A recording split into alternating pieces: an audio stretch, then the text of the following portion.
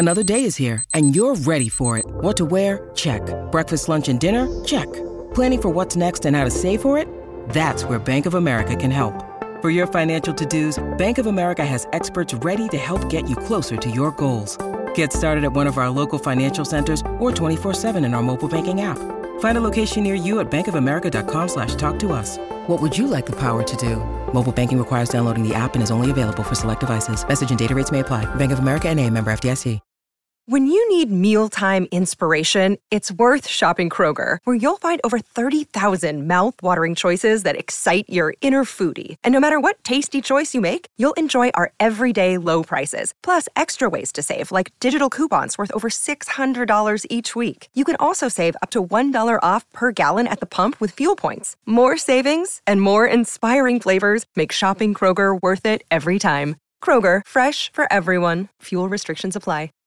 Yes, yes. Welcome into another edition of the Tim McKernan Show on the Inside STL Podcast Network. I am your host, Timothy Michael McKernan. And our guest today, presented by Mark Hanna of the Evergreen Wealth Strategies, fine folks there at evergreenstl.com, is former Cardinal John Costello. Now, I'm sure some of you going, I think I remember John Costello had about 3 years with the Cardinals. Interesting guest selection. But I wouldn't have expected him to pop up on the podcast. Now, I remember John Costello because when you're in your 10, 11, 12, 13, 14, 15 base, I think baseball, at least in St. Louis, is St. Louis, and it's never more important than at that time. Like, whatever team is really good when you're around 10 to 12, you will remember as the best team the rest of your life. Baseball cards and everything, Gangster Pete, you're right. And so I think about the 85 Cardinals, the 87 Cardinals, and I'm like, the 2013 Cardinals couldn't hold a candle to them. And I have no idea. I just know. But then at that time, it seemed like a bigger deal. So I remember John. I know a lot of the podcast listeners were not even born during the 80s, but that's my favorite time. I love Cardinal baseball in the 80s because I love the base running. So I go to Cardinal Fantasy Camp this year and participate in it. I'm not sure I'm going to do it in 2020. I hope to, but I'm not sure I'll be in Jupiter at that time. A bunch of things up in the air determining that. But either way, I got to do it this year. And I was told, brought a videographer, the great Nick Gale, and I was told, you can shoot everything, and we'd love the promotion. That's great, but you cannot shoot the morning meetings. And I go, what? I don't even know what the morning meetings are. And they said it's just where the managers of the team, all former Cardinals, I think there were 10 teams, stand up each morning and kind of give an assessment of their team and their thoughts. And the morning meetings, I think, are the best part of camp. And you're going, well, why is that so great? And I would say it's like a roast, for lack of a better term. It's like a roast. Now, John Costello was one of the managers. Ozzie Smith was a manager. Ted Simmons was a manager.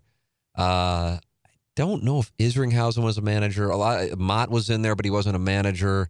Alan Bennis was my manager.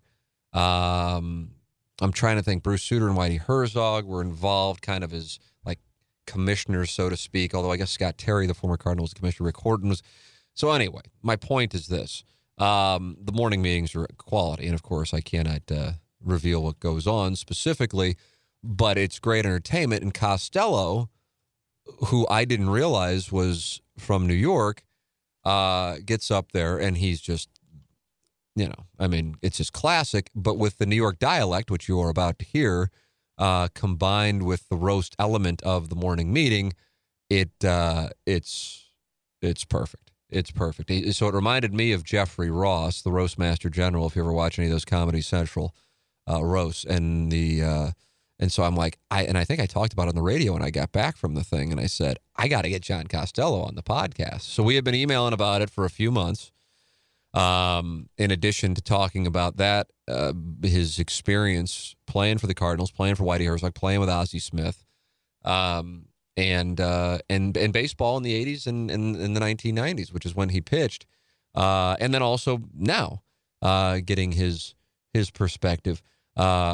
But it's just, this is a guy I'd like to have on TMA on a regular basis, because it's just, we're talking baseball, but we're talking baseball in a bit of a different way. Kind of, I think more how when people are together bullshitting about baseball, they're bullshitting more in the John Costello fashion of it. So John Costello, the former Cardinal reliever, and it should be noted, champion manager of the fantasy camp this year, our guest, presented by Mark Hanna of Evergreen Wealth Strategies. We are in the HomeLoanExpert.com studios. Ryan Kelly, the HomeLoanExpert.com, makes this podcast possible with his sponsorship of our studios. He is online at the HomeLoanExpert.com. If you're looking to buy a home, if you're looking to capitalize on the real estate market and interest rates being low and refinance, Ryan Kelly is your person to go to. He's online at thehomeloanexpert.com. He has been a supporter of this podcast since the beginning, and we bring you interviews every week. Pat Maroon last week, John Costello this week. He's presented by Mark Hanna of Evergreen Wealth Strategies. Ladies and gentlemen, here he is, the former Cardinal reliever, John Costello. John, thanks so much for coming in to the magic that is this podcast. Absolutely. Now, you paused there. I felt like that was like kind of like, you know what? Why am I here? You were thinking to yourself, why am I here? Why did I agree to do this?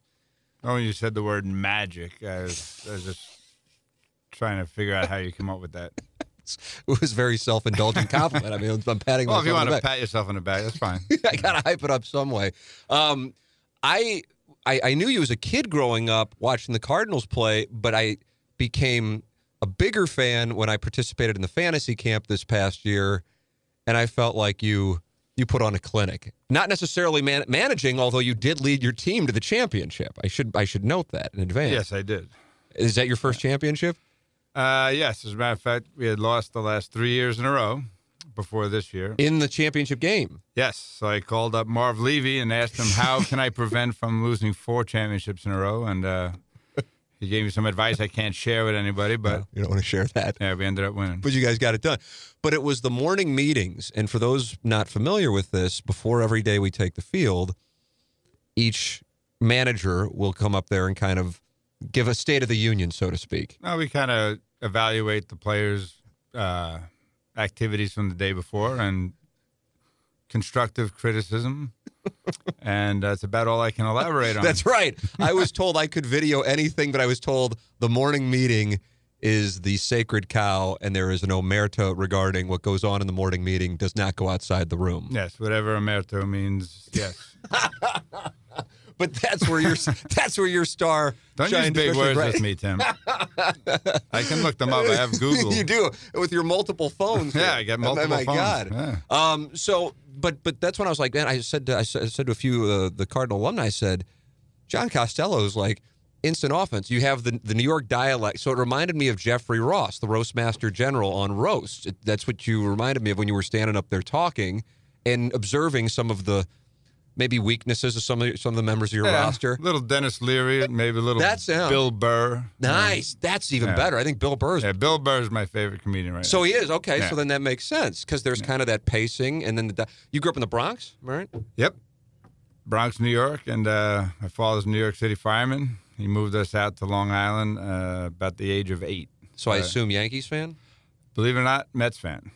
Oh, you just like a contrarian, just to start crap? Well, you know what? My father grew up 5 blocks from Yankee Stadium and for some reason became a Dodgers fan. I think he liked the underdog, so he started rooting for the Dodgers as a kid in the 40s and 50s. Uh-huh. And when the Dodgers and the Giants left for the coast back in the late 50s, he became a Met fan when they came into existence. Right. And believe it or not, the Mets colors are the burnt orange from the Giants and the blue from the Dodgers. So that's how the Mets colors came about. So I became a Mets fan because of that. I didn't know that was the history of it. So you learn something every day. Yeah, now this has become an educational podcast. You can teach me vocabulary, and I'll teach you history of baseball. History of teams' uniforms. And their colors. So you're growing up, and you're playing ball in New York, but you guys moved to Long Island? Yeah, we moved to Long Island, and it was fortunate that my next-door neighbor was the head of the Little League in Oceanside, Long Island. So I ended up joining Little League as soon as I got there. And the rest is history. But I always am curious when I talk to guys who played sports professionally, like what level you were at when you were a kid. Were you like in another world and it was really clear that you were something, or were you somebody who didn't really get it going until like your junior year of high school?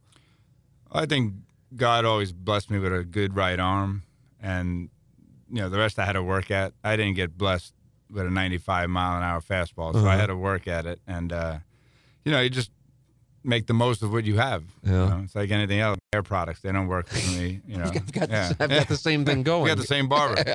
But I have wavy hair. It just kept waving goodbye.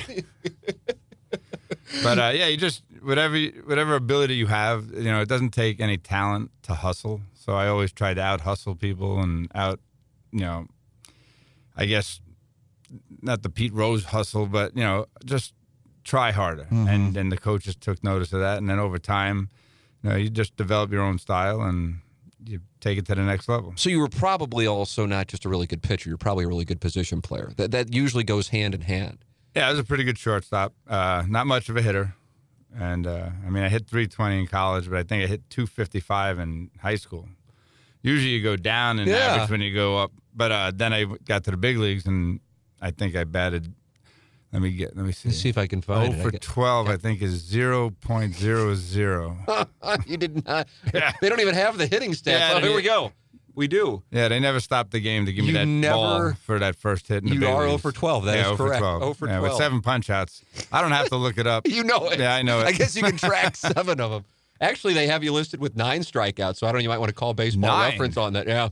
3 in 88, 5 in 89, and then somebody got you in San Diego. All these years of therapy, and I was just starting to get over it, and I hit me with 2 more strikeouts. Yeah, I used Omerta and the strikeout stat. So you're playing in high school. Were you like one of the best pitchers in the New York area at that time? Not in the New York area, maybe in my high school.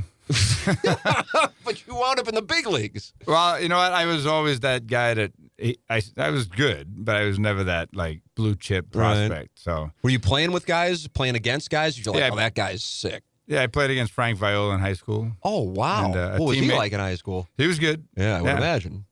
He was actually a hell of a hitter back then too. Yeah. So he was a stud. And John Morris, I don't know if you remember that name, but yeah, he was on the Cardinals. He was on the Cardinals, yes. And he played for Memphis High School, which is also a school out in Long Island. So there were some good ball players on Long Island. Could you tell with those guys that they had something that the rest of the rosters didn't have? I always thought John Morris was going to make it, and I also thought Frank Viola was going to make it. So did you think he was going to be like as a pitcher or a position player? You know what? John Morris, I thought was going to make it as a pitcher. That's how good of a pitcher he was back then. But he made it as a position player and as an outfielder. And Frank Viola obviously made it as a pitcher. Yeah. But he could hit Cy Young Award winner, shut the Cardinals down in the 87 World Series. So as things progress, you go to college. Where do you go to college? I went to college at Mercyhurst College in Erie, Pennsylvania. And you're playing ball there.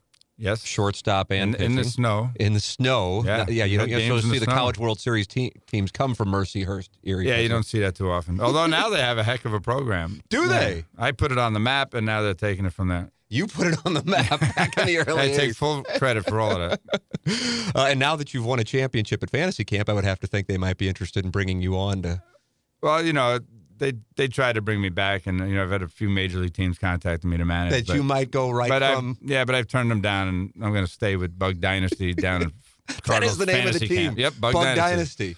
Well, that comes from Timberline Fisheries. There's a plug, shameless plug for Todd Goodman. Todd Goodman owns Timberline Fisheries, and we've been together 8 or 9 years now. And we weren't so good the first several years, but some great drafts. We've done some good drafting and recruiting, and maybe bribing a few players to come play for us. But no, over the years we've accumulated a pretty good group of guys, and actually a great group of guys, and a pretty good group of ball players. I had no idea how fun that thing was going to be. Really, the morning meetings probably like the highlight. That's the best part. But just hanging out with people and how great the Cardinal alumni are to hang out with the campers. The thing that stood out to me from a baseball standpoint that was super eye-opening, like Ryan Franklin was on my team. Right. And if Ryan Franklin would have gotten at bat in a major league game, he probably would have either been told by La Russa or Matheny, don't swing. And then if he did swing, it probably would have been 3 pitches, and that would wrap it up, and it would look a little embarrassing. And then Ryan Franklin is on our team, and he is raking. Right. And it just, like Dave Veers, God bless him. Oh, we are facing campers. I know, but my point is these are guys who, in our minds as fans, are like, well, they can't hit worth a crap. And then they go out there. At the big league level, you're correct. I mean, my hitting prowess is an example of that. 9 punch-outs and 12 at-bats. And all these years, I thought it was only 7. But anyway, we all could hit in high school and college. I never was much of a hitter, like I stated earlier, but I could always throw and I could field. But we were all good athletes back when we were younger. Mm-hmm. So the major league pitchers you see now struggling at the plate were studs in high school and college, but then you don't hit in the minor leagues. You have a DH. Right. And I'll explain the whole minor league system. Basically, there's prospects and then there's suspects. And I was a suspect, or as I would also be known as a roster filler, to try and help the prospects get to the big leagues. That's how the minor league system really works. That's how it really works. But if you put up enough numbers and keep doing well and busting your tail, over time somebody will take notice. And if you get that break, you can actually make it to the big leagues and do something. And you did. You did in '88 with the Cardinals. Now, as far as drafting goes, did the Cardinals draft you, or were you drafted by somebody else? No, I was drafted by the St. Louis Cardinals in 1983. All right. They had just won the World Series in '82. So I figured they wanted to repeat, so they drafted me. That was the reason. Yeah, that was the reason. And you get there in '88, once again, fresh off of not a world championship, but a pennant in '87. Correct. Take me back to the moment when you get the word that you're going to be a big leaguer. Well, I was actually in Syracuse, New York at the time when I got the phone call. And Mike Jorgensen was my manager in AAA. Mike played. AAA team was Louisville then? It was Louisville, Kentucky back then. But we were on the road, so we were in Syracuse. And he called me into the office to tell me that I was going to the major leagues, and or as they say, going to the show. Mm-hmm. And first phone call was to my mom to tell her that I was called up to the big leagues. Oh, man. Yeah, it was pretty neat. Were you expecting it? Were you kind of like, man, it's overdue? What was your mindset when? No, I wasn't expecting it at all. I was performing well. I was pitching well. I was the closer at the time. And I didn't start the year as the closer, but I started pitching well. And in 3 weeks, I had 11 saves. And when Terry Pendleton pulled a hamstring, Whitey needed an extra pitcher for that 10-day DL that he was going on. So I was called up to fill the gap for those 10 days. But you stuck around a lot longer than 10 days. Yes. As a matter of fact, when I got called up, I had to sign a AAA contract to go back in 10 days, as well as my major league contract. But I told myself, I said, I'm not going back if I can help it. And after 10 days, I think I had 10 or 11 innings in, and I hadn't given up a run yet, so I ended up sticking around. So take me back to what that's like in '88, the difference between what you're experiencing in Syracuse, New York, and traveling around AAA ball, and what it's like at the major league level in '88. Well, it just went from, AAA is great competition, don't get me wrong, and everybody's trying like heck to get to the big leagues. Mm-hmm. But all of a sudden, you get to the big leagues, and everybody's pulling for each other. I mean, Danny Cox was on the disabled list when I got called up, and he'd be the first guy to shake your hand coming off the mound, whether you had a good outing or a bad outing. It was like more of a team unity thing in the major league level. And obviously, the fields were in better condition. The conditions, the travel, you had people actually packing your own bags and unpacking them for you, and you had meals at the ballpark that you could actually eat. Where in some AAA places you didn't want to eat there, you just wanted to go to the hotel and eat. But everything just gets better. Yeah. And as far as Busch Stadium, now that's the AstroTurf days. Yeah, that's the AstroTurf days, and I think it sat one level below street level, so it really held the heat well. As a matter of fact, there's a famous quote by Casey Stengel in the '65 All-Star game. They had it here at Busch Stadium, and they asked him what he thought of the new ballpark. And I think it was 135 on the turf at that time, and he just said, well, it holds the heat well. I mean, that thing was unreal. Going as a fan was unreal. Like those seats, you couldn't sit down. I can't imagine being on the field. Yeah, it was hot. I remember pitching 3 innings one day, 35 to 140 on the turf, and you literally were drenched from sweating out there. And they'd put some towels and ice buckets with some ammonia in there to help wake you up a little bit. But as soon as you jogged back out to the mound, it was like breathing in an oven. Yeah. Now, the '88 Cardinals were coming off, like I said, a pennant, but didn't win the division. That was a Mets year. What do you remember about these teams you're with? Because the '89 Cardinals were in the mix, and you were part of the '89 Cardinals, and you guys were right there, like into September, and then the Cubs wound up pulling away. Yeah, we ended up going on a 6-game losing streak, and they won 6 games in a row. So in '89, yeah, in '89, so that turned it around. But in '88, I was a rookie, and I was just happy to be there. Yeah. I mean, we didn't contend for anything, but I was just at the ballpark the other night, and they honored the 2004 team 15-year reunion, and I'm waiting for them to honor the third place '88 team. That'd be nice, wouldn't it? It seems like it's overdue. I've been talking to Joe Pfeiffer for the last 3 years, so next year I'm hoping they're going to honor the 1990 team. Oh, the team that finished in last That place. finished in last place, correct. So yeah, I'm pushing for that because It's the 30th anniversary. 30th anniversary of the last place 1990 Cardinals. They were so bad, Whitey quit. I know Yeah. that. What was that day like? Now I remember as a fan, you guys I think were in San Francisco. San Diego. San Diego. Sorry, beginning with an S. I'm in the right state. And I was already gone, by the way. You were already gone. Yeah, you so were observing. So I tell people it wasn't because the team was bad that Whitey quit. It was because You had been traded to me. Montreal. Right, and he couldn't do it without me. So he just said, I'm out. So you actually weren't in San Diego or San Francisco. You were in. And I was probably in Quebec. Montreal somewhere, yeah. Hey? talking French or English. And Vince Coleman, I think, got tossed from a game, got in an argument with Ed Montague, and it was ugly. And the next day, Whitey's like, I'm done with this thing. Yeah.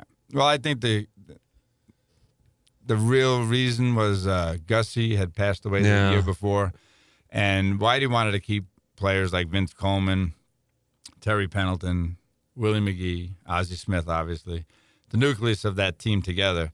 And he saw the writing on the wall that they were going to be, split up, and The brewery wasn't going to treat the team the way that Gussie had. Exactly. Yeah. And so, it was Gussie's passion, the Cardinals. And, the DeWitts have done a great job. But, growing up, watching the Cardinals and then getting drafted by them and playing for them with Anheuser-Busch owning them was kind of a neat deal. Yeah, man. So, that was losing Gussie, I think, was a big reason why Whitey ended up. And he was really leaving. close with him, too. Yeah, he was very close with him. Yeah. Whitey and him were good buddies. When you're playing for those teams, I mean, you still have, you mentioned that nucleus. What was it like having Ozzie Smith on the left side of the infield behind you, having the speed that was in the outfield? Well, the speed in the outfield helped me better or whatever, because I very rarely would get a ground ball. As a matter of fact, I'll tell this story. First game not in the big leagues, but first game at Shea Stadium, Ricky Horton's got a 3-0 shutout. It's the 7th inning. McReynolds is up, and I've done well against McReynolds, so Whitey figures get me in there, get through the 7th inning, and then we can get to Ken Daly and Todd Rell to finish it out. Well, after about 8 pitches, it's still 1-2 to McReynolds, so Ozzie runs to the mound and says, hey, we could use a ground ball. And I was like, yeah, that'd be great. It's first and second, nobody out. That'd be a great thing to have. So after another few pitches, I was like, let me try it down and in and try and get the double play ball and utilize the 13-time Gold Glover.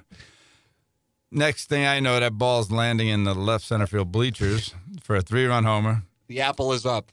The apple is up.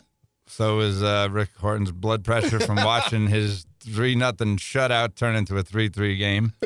And then, anyway, long story short, I ended up trying to pitch out of character, basically, where I was a fly ball strikeout pitcher. I tried to get a ground ball, and not a good idea. Did you look over at the wizard? No. And, Mike Rourke asked me, what did he say to you? And I said, nothing. He just said, keep pumping in there, and he got some rosin, and that was it. I think he knew better that, but, it wasn't a bad idea at the time. I mean, I wasn't getting him out with my high fastball. I was trying to get him to fly out or strike out, and I figured, why not? We can get a ground ball double play, it'd be great. But the next day, I'm sitting in the bullpen, and this guy bugged me for about 5 innings for a baseball for his kid. And I told him, I said, well, I can't give you one, but if one comes into the bullpen, I'll give it to you. And he goes, come on, it's my kid's birthday. And he had a thick New York accent. And I'm from New York, so even I knew he had a thick New York accent. Anyway, he kept asking me for one. Finally, I said, I can't give you one. I have to give everybody one. So if one comes in the bullpen, he goes, I said, I'll give it to you. And he goes, that's all right. He goes, I'll get one later when you go in to pitch. And he was sitting in the same bleachers where the home run McReynolds hit off me the night before landed. So it was kind of funny, and everybody laughed. And I didn't think it was too funny at the time. But anyway, he kept bugging me. And then finally, Frank DePino said, hey, did we go to the sanitation department and yell at you when you're trying to work? He goes, be quiet. Yeah. In so many words. But so many words. That's part of baseball, Which bullpen was the toughest one to deal with? Because they tell me now, I guess it's called Oracle. It used to be AT&T Park in San Francisco. Is brutal. Because I guess the bullpens are right along. Right, and that was brutal back in the day, too. We played at Candlestick. Candlestick was brutal? Yeah, and I don't know if it was Edgar Allan Poe, but he said the coldest winter he ever spent was a summer in Frisco. Yeah. Well, we'd sit in Frisco. It'd be 40 degrees out at game time, and the fans were not only brutal on you, but sometimes they would throw stuff in at you, and it was just not a good location for a bullpen. What was Wrigley like in the 80s? Wrigley wasn't bad. You were right against the wall, then you're down the line, and the fans are very accessible to you, so you can hear them too. Uh-huh. And it's all good-natured. But there was a game that Ricky Horton was about to go into, and some guy was smashing ketchup and mustard packets on the wall and splattering them out towards him warming up before he went into a game. And when he got out to the mound, Whitey's like, what are you guys, having a barbecue down there? He had mustard and ketchup all over his uniform. But that's Chicago for you.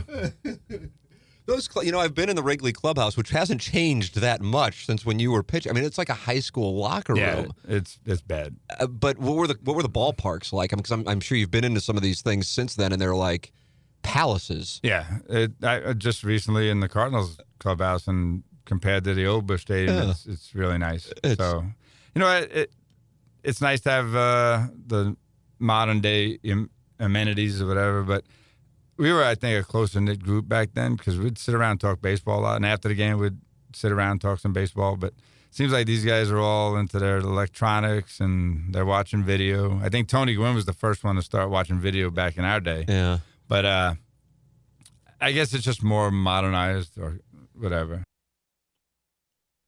John Costello, our guest this week, presented by Mark Hanna of Evergreen Wealth Strategies. He presents our guests every week. Pat Maroon last week, John Costello this week. And what do we know about Mark Hanna that I can get on board with? Well, I can tell you this. First off, first-class guy. Secondly, he is someone you need. It's kind of that simple. This isn't like a luxury purchase. This is someone you need. And now I've kind of gotten into it. And by that I mean monitor, like taking pride in. It's also like managing one of my crappy DraftKings teams. Like going, ooh, this month I want to try to do this with this, and this and that, do this with this money, and do that.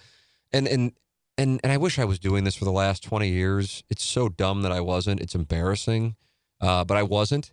And so I think people think of a financial advisor and they think of a broker going, oh yeah, you want to put your money in here, and then you want to pull your money out of here and then move it over here. And that's not what we're talking about. Mark Hanna helps everyday people every day. He's at evergreenstl.com.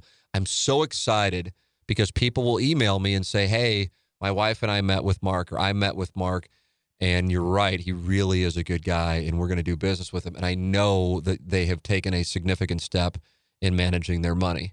And that, listen, when it gets down to it, he's an advertiser, but I'm not going to endorse somebody where I'm like, oh, yeah, this guy's a creep, but he's willing to spend this much money a month, so I'll do spots for him. I'm never going to do that. Never going to do that. He's a good guy, and he's somebody who I know is somebody who screwed up and didn't manage my money wisely in my 20s and 30s. That is an asset. And if you go to evergreenstl.com, you can find out about Evergreen Wealth Strategies and Mark Hanna, and make sure that you set up an appointment. You'll be very happy. It's about getting organized, but it's also about putting you on the right path for whatever your goals are, whether it be short-term or long-term. Mark Hanna, Evergreen Wealth Strategies. Another person that's very easy for me to recommend on this podcast is James Carlton of the Carlton State Farm Insurance Agency. Started doing spots for him, and for about a year, and then, I made a couple of switches business-wise with people that I was working with, and I thought, you know what? We need to make a clean sweep. James Carlton is the person. He just is, and I know it's kind of an awkward spot because I've been working with this office for a number of years. But James is at another level from a customer service standpoint. His number is 314-961-4800. You go online at carltoninsurance.net. He's in Webster Groves. He's not doing goofy television commercials with animals or characters because they want to distract you from the fact that their customer service is weak. He is who he is. He is a St. Louisan who started this business and has a number of people in his office to make sure that when you call there, 314-961-4800, you are going to talk with someone, as opposed to being in a spot where you're in a national office and talking with somebody who knows nothing about you or your area or what you're looking for. And when you're talking about insurance, you're talking about important stuff here. Again, Mark Hanna and James Carlton, these aren't like convenience plays. These are necessary plays. So be in business with the best. And people who care and who know that they're putting their reputations out there by talking about it on the radio and on the podcast with their customer service. 314-961-4800. Go online at carltoninsurance.net. If your insurance costs a leg and an arm, call James Carlton, State Farm. Now, back to John Costello. Well, that's what my understanding is, and I was surprised by this. I was hanging out with a guy who was associated with the team when they were in Chicago, and this was a handful of years ago, and I said, oh, the guy's going to be out. We were over at the team hotel, and he goes, no, they stay in their room. They play video games. If they're going to meet up with the fairer sex, they'll do it via an app because they don't want to get caught and happen to have a beer in their hands, and somebody takes a picture and posts it. Yeah, nowadays they're under a microscope, and we weren't. Exactly. And, and not that they're not as tightly knit as us, but even I talked to Red Shandies, and he said he feels sorry for the ball players of the modern era or nowadays because they don't go out as a team and as a group. Then back in his day, they'd go out suit and tie.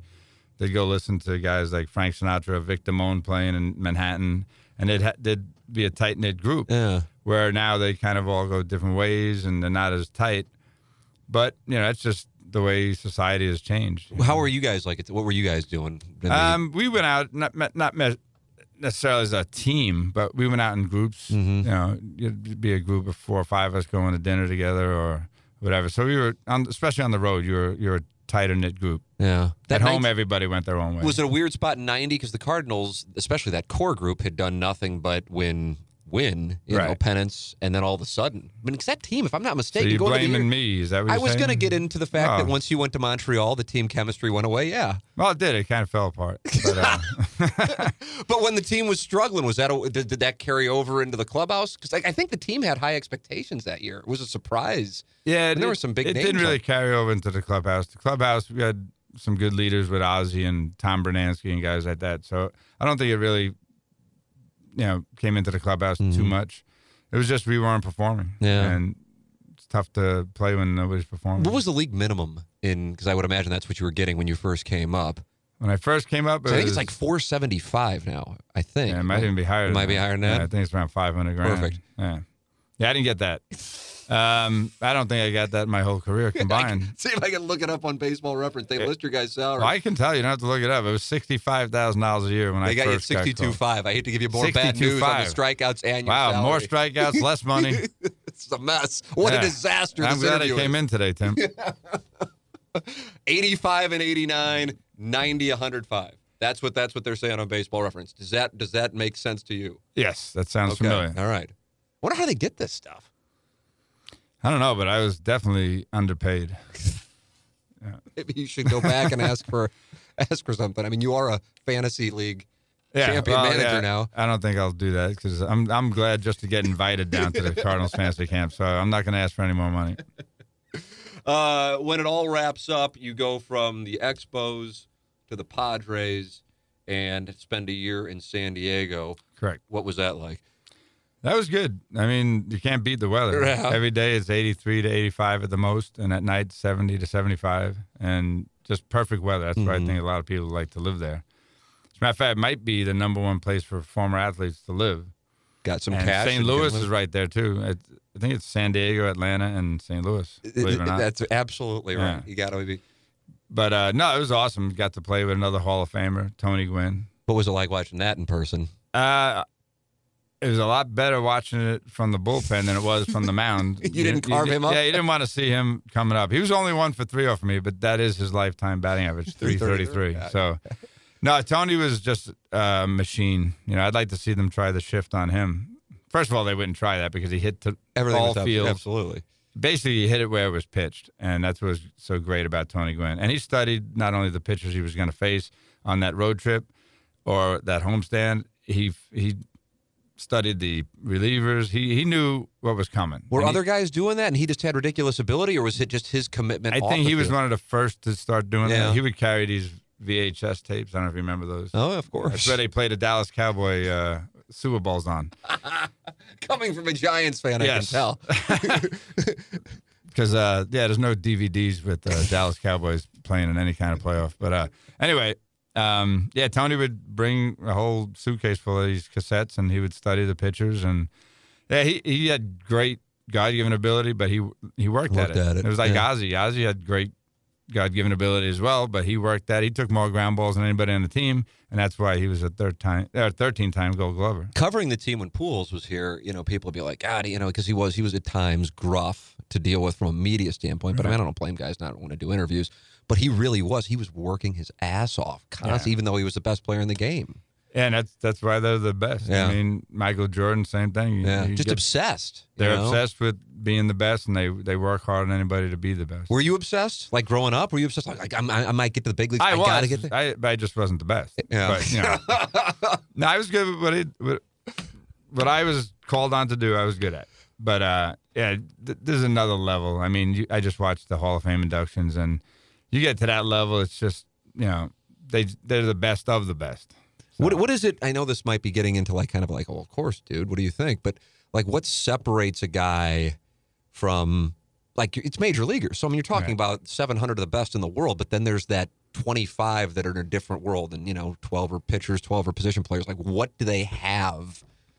Well, that's a good question. If I knew that, I would have got some of it. And not like, some of them did get some of it, but well, you know what? It's just the work ethic. You got to have the natural ability, and they just take it to that next level. And it's consistency. You have to stay healthy. You have to be able to do it over the course of a 15 to 20 year career to get in the Hall of Fame. And I feel like I'm very instrumental in getting Ozzie and Tony Gwynn into the Hall of Fame. Did they? And Tim Raines. I played with him in Montreal. Did so any of them mention you at Cooperstown in their speech? Not one of them. Wow. Yeah, I thought for sure Whitey was going to, but they all forgot me. That is alarming. Yeah, that hurt. Best player you ever pitched against? Best player I ever pitched against.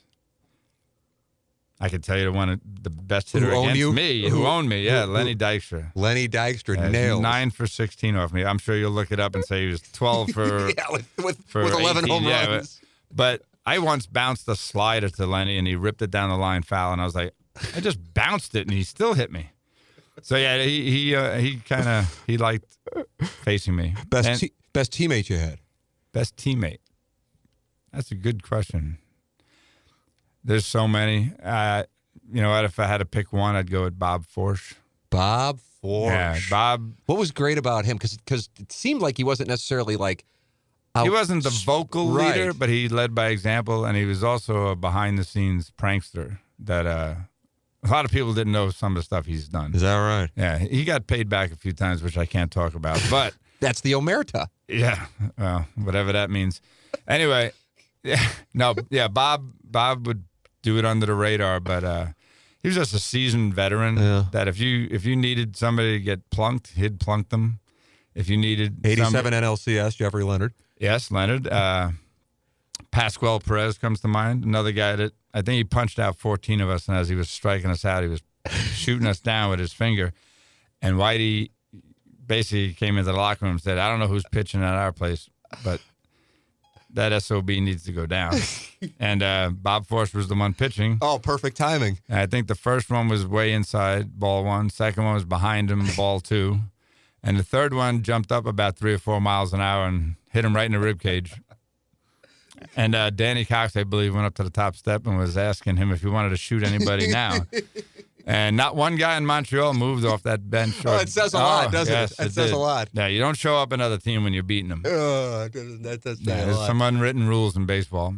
As far as the most talented player that you were around, whether this be on a team or against a team, that like you look back like, man, I can't believe I played and this guy was on the field. Would that be Gwynn? Besides myself, of course, that was understood. Actually, Tony Gwynn was the best hitter. Yeah, and Ozzie was probably the best athlete all around. Best athlete. Yeah. But there's another gentleman I'll put in there, Andy Van Slyke. That's my workout buddy next door. Well, he not only could beat you with his arm, he could beat you with his glove, and he could beat you with his bat. So Andy was a heck of an athlete, and I didn't like him too much because he hit me pretty good. You know, you don't want to say this because he already has a healthy sense of self as it is. Yes, he does. But you know what? If you don't have that ego and that drive to be the best, and you're not going to compete at that high level. So you have to have that confidence about you. Now, they can say you're cocky or whatever. It's how you carry yourself. Because some guys can be too cocky, like Jeffrey Leonard, and then there's other guys that just carry themselves with confidence. Yeah. Like when you saw Tony Gwynn coming to the plate, everybody knew he was the best hitter in the game at the time, and especially the pitcher because you have to face him. Mm-hmm. But it was just that swagger or that confidence, which you have to have. If you don't have that, if you don't think you're the best, you're not going to be able to compete against the best. Did you ever cross paths with Bonds? Bonds. I faced him, I think, only a couple of times. I'm not sure. Don't look it up because I don't want you to correct me again. But, yeah, I did. But you know what? He wasn't the type of guy I would want. As talented as he was definitely a Hall of Famer even without taking anything.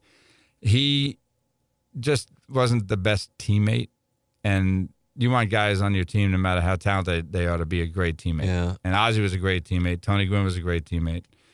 But and I didn't play with Bonds, so I shouldn't maybe say anything about it. But you it just played came with across, guys who did play with right. him. Just came across that he was more interested in about himself doing well than he did the team. When I was doing television, I was 23 when I started, and I'm like, I thought at first all these guys would want to do interviews, and then it took about a week to realize no one wanted to do interviews, and that was eye-opening. So then it kind of became a sport for me to see how they would tell me to piss off. So when Bonds came to town in 2000, I'm like, this will be great. He's really going to tell me to go F myself, you know? So I walk in there, and sure enough, he's in that leather chair. We always heard about that was in his contract, that he would have his own leather chair. And he was sitting there, and I said, hey, Barry, you got time to do a one-on-one interview? Figuring he's going to tell me to go. And he goes, why do you want to talk to me? And I go, I don't know, pretty good ball player. And he goes, all right, let me think about it. I'm like, oh, my God. And he comes out, and he does a 20-minute one-on-one interview with me. Unbelievable. The whole time fans are screaming at him to sign an autograph. And I said, if you just walked over there and we're done. I said this during the interview, probably pretty irresponsible, I suppose, in hindsight. And I said, sign that for the 5 minutes you would do that, everybody there would remember that the rest of their lives. He goes, you don't understand. We don't get paid to do that, though. He goes, I don't get paid to do interviews here. I'll do interviews with you, and then you'll go and say I said something that I didn't say, and then you use it against me, and I'm not getting paid to do this. Right. And that was just kind of his... Well, it was his Joe mindset. DiMaggio didn't sign autographs. Yeah. A lot of guys didn't. But then you get a guy like Stan Musial who would sign for any and everybody. And would go into that office, Stan the Man Inc. every day and sign. Absolutely. And, I don't blame them because, you get to that level. I've never been at that level, obviously. But an Ozzie Smith or a Barry Bonds, some of the best that ever played the game, they don't have a whole lot of privacy. You can't go out to a dinner at a public restaurant. You can't almost go anywhere without being recognized. So I understand that part about being guarded. And the fact he did that interview is that's pretty good, if you ask me. Yeah. And like I said, I wasn't his teammate. It just came across sometimes that he seemed more about himself than the team. Yeah. Because sometimes they'd be making a pitching change. They'd be sitting against the outfield wall, and he's like annoyed that they came back and tied the game after he just got the lead for them or whatever. But, that's why I went to Andy. And Andy, he would be the guy that you would want on your team because he cared and he played hard, and he was, for a few years there, just as talented as anybody in the game. Well, the look on his face after Sid Bream scores in that NLCS game, after and Andy's been in here, and he talks about how he was telling Bonds to move up. He told him to move up. And then Bonds covers up the glove, flips him off, and then, of course, the ball drops in right in front of him. Well, and that's the thing. If you're a good teammate, you got to realize the center fielder is the field general out in the outfield. Right, the captain. If he's telling you to move up, it's probably because he knows something. He's not telling you to move up because he thinks he's better than you, and you're Barry Bonds, at the time, probably the best player in the game, him and Ken Griffey Jr., and he's like, well, I don't have to listen to you. I'll stay right where I am. I got a good arm. I'll throw him out from here, whatever. And if he would have moved up, Sid Bream, I could beat him in a race right now. Back in 92. And he would have probably been out. Yeah. But, And then you just have Van Slyke sitting there with his hat over his eyes, and he can't get up from the Fulton County Stadium field, and he's just like, you've got to be kidding me. That's baseball. Who would have thought, Niedenfuhrer would have given up that home run to Jack Clark, and why did he even pitch to him? Right, yeah. I can still see Pedro Guerrero slamming his glove down in left field. Yeah, and I think Andy Van Slyke was on deck. That's right. Van Slyke loves talking about that. That he pitched to Clark instead of him. And who was on deck when Bobby Thompson hit his famous home run for the Giants? I don't have that one. Willie Mays. Really? Yeah. Wow. Look it up. You've been looking everything else up. I only have your salary and strikeout. Yeah, my That's strikeouts. all my laptop. 9. I thought it was only 7. Holy cow. Maybe it's bad information. Contact the people at the... Yeah, I think that was a Google mistake. When you see the game now, take your pick of whatever element. The home runs, all the strikeouts, no stolen bases, the money, everything being on television. Can't run over the catcher. Cannot run over the catcher. Another example. You got to be careful sliding into second, trying to break up double play. instant replay. Oh. What do you think of all of this? You like it? You dislike it? I'm sure you wish you would have played in this era, making $500K minimum. Yeah. It's not that I don't like it. I watch the Cardinals all the time, and I still love the game of baseball. But I think money's changed the game. I mean, when Posey got hurt, I think that's what changed the rule about sliding at home plate, or barreling over the catcher. Do you like that rule that they've changed it? I don't like it. Okay. I can see how you're trying to protect these great athletes and some of your best hitters and players on the team. You don't want to get them hurt. But at the same time, it's still called hardball for a reason, you know. And I understand you don't want to get people hurt taking cheap shots. And if somebody does take a cheap shot, throw them out of the game.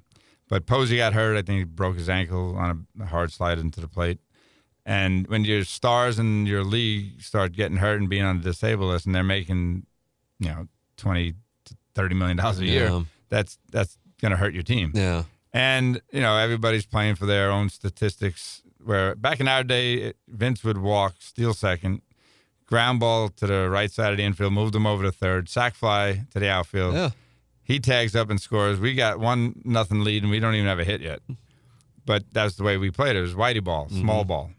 And now guys don't want to give themselves up to maybe move that runner over to third base, because when they go to arbitration, they're going to use that against them, that you didn't bat X amount. You only batted 250. Well, you could have maybe batted 280 if you didn't give yourself up all those times, because you're trying to help the team win by moving the runners over into scoring position. Yeah, that was the Cardinals in the 80s, and it was the best. Do you think that style, okay, Brady, I'm always curious, especially guys who played on those teams, if that could work now? Well, and, you know, somebody asked Whitey that question, and I don't think it would, because the ballparks are a little smaller. There's no more AstroTurf. And, his teams are built on speed, pitching, and defense. Yeah. And we had the fastest team in baseball. We had some pretty good pitching and awesome defense. And that's what won. The two teams that were the best teams that I can remember as a lifelong Cardinal fan were the 85 Cardinals, ridiculous, and the 04 Cardinals. Yeah, the 04 Cardinals and the two 85, totally different. Two best teams in baseball both of those years, and probably for many other seasons as well. But, yeah, we had, I think Mike Matheny got hurt right before the 2004 World Series. Carpenter did. Matheny got hurt in 2000 with a hunting knife. Oh, is that 2000? When Ankiel then had his thing. Yeah, I got a weird when you get as old as me, Tim, these things all blur together. Weird-ass memory. And if I don't, I just look up your strikeout total in front of me. That's all I do. But I'd be curious, like the 85 Cardinals, that style with what? You had one guy, Clark, hit over 30 home runs. Yeah. The 04 Cardinals had a bunch of guys, you know, with Edmonds, Rowan, Pujols. Well, I don't know. Maybe he's up in a cabin in Alaska with a few other guys like Scott Norwood and a few other. The guy who was in charge of running the tarp. And that guy's got to be banished somewhere. Yeah, I mean, Mitch Coleman's on that team. Yeah.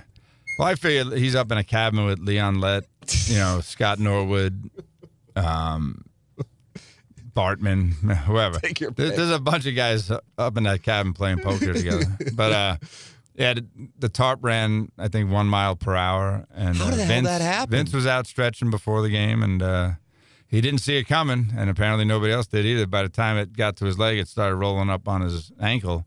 And they tried to stop it with some bats. They tried to wedge the bats under it to stop it from keep rolling, but it was a mechanical thing, so it just kept rolling up. Oh, my God. I didn't know that part of the story. Yeah, and by the time... I thought it just caught him off guard, so they can see this. It's like a horror movie. It was rolling up on his leg.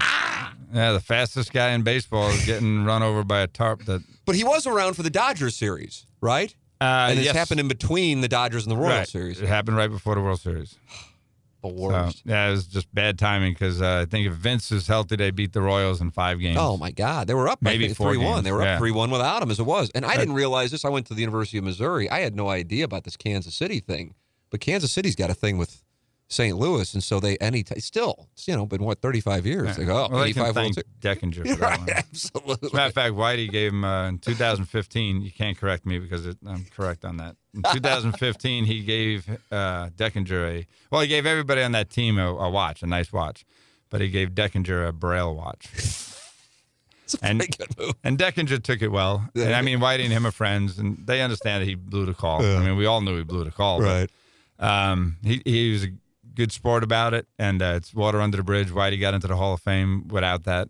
Whitey did wonder before he got in the Hall of Fame if that was going to keep him out because he would have had 2 world championships.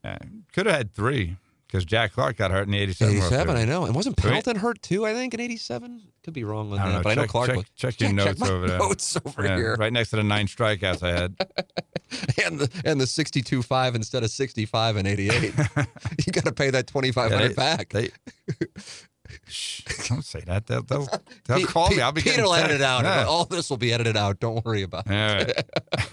All right. What do you think of replay? Do you like replay? Wasn't around when you were pitching. Obviously would have helped in 85. I think for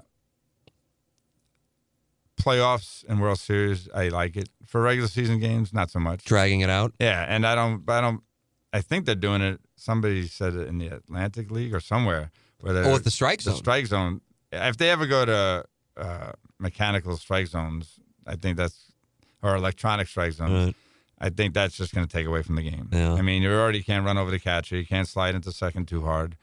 I mean, it's like I said earlier, it's still hardball. You still got to play the game the way it was meant to be played. I mean, look at Pete Rose in the All-Star game. And I think it was in 72, maybe? I don't know. I don't know on that one. I don't have Google in front of me either.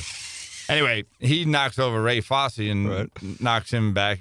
They say it changed his career path, but it's an all-star game. But back then, they played that game for pride, and they played hard, and Pete Rose played the game harder than anybody. Yeah, he was I mean, he was the bad crap. I mean, you would never see that in that game in 2019. No, you're kidding. It's more about the home run derby now. That's the name of the game. As you look at the Cardinals right now, you say you watch, they're in first place. Yeah, but they're doing well. I mean, everybody's a little apprehensive. They don't want to get too excited about being in first. But at the same time, Goldie's getting hot. And I think if Goldschmidt can stay hot, he can carry a team for a while. Yeah. And I'd like to see us. When's the deadline? The deadline's in 4.5 hours. Well, I haven't gotten any calls, so I know you are available. Yeah, I am available, but I don't think Mosaic wants to look at guys like me. But I would love to see him pick up a pitcher on the a starter. A starter, yes. If they could get one frontline starter, somebody like Syndergaard or Stroman, who the Mets picked up out of nowhere, and then Bauer goes to the Reds. What in the hell is that about? Yeah, it's kind of strange. I was wondering if the Mets were going to try and make another blockbuster deal before the deadline and use Stroman part of that. But that's what I was wondering. I'm wondering if the Reds will do that with Bauer. I don't get what these teams are doing. Usually, you see the buyers. Did you see Bauer throw the ball over the? What did you think of that? Yes, in Kansas City on Sunday. I don't think he did it to show up Tito coming out to get him. I think he was just frustrated. You know, he's got a bit of an edge about him. Yeah, and I like that. Yeah, and you know what? That's a heck of a throw. He actually threw it over the fence from the mound. And he didn't take a crow hop either. He just stepped and threw it over. I couldn't believe it. Yeah. Could you do that when you were playing? Would you have been able to? No. I'd be on the disabled list right after I tried to throw that. And you wouldn't want to do that with Whitey Herzog anyway. Yeah, how would that play? Did you ever chirp him when he came out to play? Heck no. Yeah. There was one rule I was taught as soon as I got called up. One, when you go out to the mound, open up your glove, and Whitey will place the ball in it. And if you get taken out of the game, do not open that same glove and have him reach in to take it out. You hand him the baseball. Wow. It was a show of respect. As a matter of fact, I have that on my phone. It's a picture from 1989 where it shows me coming into the game and Whitey's taking the ball and putting it into my glove because everybody keeps teasing me, is he taking you out? And I said, no, I'm actually coming in because my glove's open and he's putting the ball in. If I was coming out, you'd see the ball in my hand and me handing it to Whitey. No, I would never, ever, ever say anything to Whitey. As a matter of fact, I didn't hardly talk to him. I'm good friends with him now, but back then... Was he intimidating?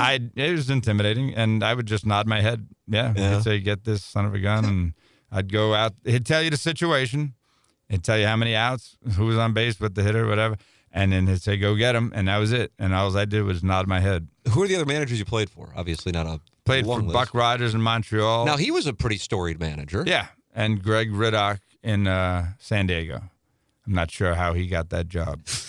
That doesn't sound like an endorsement of his run. Greg Riddock was probably the worst manager. Well, definitely the worst manager I ever played for, but maybe the worst manager ever to in the play history in the of the leagues. game. Yes, I can say that now. I don't work for them anymore. What made Whitey so good? He was 3, 4, 5 moves ahead of the manager he was managing against. Yeah, he could take his team and beat yours, and then take your team and come back and beat his. That's the saying about how good of a manager he was. But he was. He knew what guys to put into what situations to make them the most successful they could be and would help the team be successful. Pre-sabermetrics. Right. And I can't imagine you like sabermetrics. I can't imagine. I'd be stunned if you said it. And John Costello is a big fan of it's part of the game. Or the shift or whatever. It's part of the game. And Tony La Russa used computers, and Whitey had a computer in his head. And it is part of the game, and I think it is a necessary thing to utilize. But you can't bank everything on it. Mm-hmm. Sometimes you got to go by your gut and your hunches and your baseball knowledge. And I mean, Whitey learned from Casey Stengel, one of the best. Yeah. And Whitey, with all his experience as a player in the big leagues and then as a manager, he was the head of player development for the Mets. Then he became a manager in Texas and the Royals and obviously the Cardinals. And the guy, he's forgotten more about baseball than most people will ever know. That's how smart he is in baseball. Yeah. And he just was so far ahead of everybody else in the game. Yeah. Do you take any of that and use it for your managing at fantasy camp? I do, but not nearly at that level. I'm never going to compare myself to Whitey. It's going to be great. No, Whitey, although I do have one championship, and so does he. So there are the comparisons out there. But, no, Whitey, if you were on his 25-man roster, you were utilized and you were important. Yeah. And that's what made him so good, because everybody busted their tail. He only had 2 rules: show up on time and bust your tail. Yeah. Well, John, I have enjoyed having you, and thank you for coming in. The morning meetings, that's classic material. I know it'll never be shared anywhere because of the omerta that we spoke of, that you brought up. Yeah. You brought up the omerta. The omerta. Can you spell that? O-M. Yeah, that's a good start. Well, you know what? We have a lot of CEOs of companies. We have a lot of people that come down to these camps, and they spend a lot of money to come to these fantasy camps. And I think it's the best fantasy camp in baseball. It's incredible. Yeah, and they want to feel a part of the experience of being in that locker room of a Major League Baseball team. And we give them that experience, and they love it, and we love it. And it's one of those camaraderie things. They feel a part of wearing that uniform, the birds on the bat, the history of the Cardinals. I mean, besides the Yankees, we have probably the most storied franchise in baseball. And so you got the Yankees, then it's the Cardinals. Yeah. And to experience that, it truly is the best. The only thing that I was worried about, they talk about the sniper. You see a lot of guys feeling like they can relive the glory days, and they come hustling down the first base line, and the sniper gets them. That first base hit to the outfield, they think they're Vince Coleman, and they sprint out of that box, and they go to round first base, and before they even reach first base, that hamstring's blown out or the calf is blown out. It's because the mind is willing. The mind says you're still 25, but the body is not, and something's got to give. The sniper. Yeah, the sniper definitely will find you. John, thanks so much. All right, Tim. Thank you for having me. Thank you. So there is my conversation with John Costello from the HomeLoanExpert.com studios. Guy is just, he's just amusing. I really do. I feel like that's the guy that, we want a Cardinal guest. He watches the games very closely.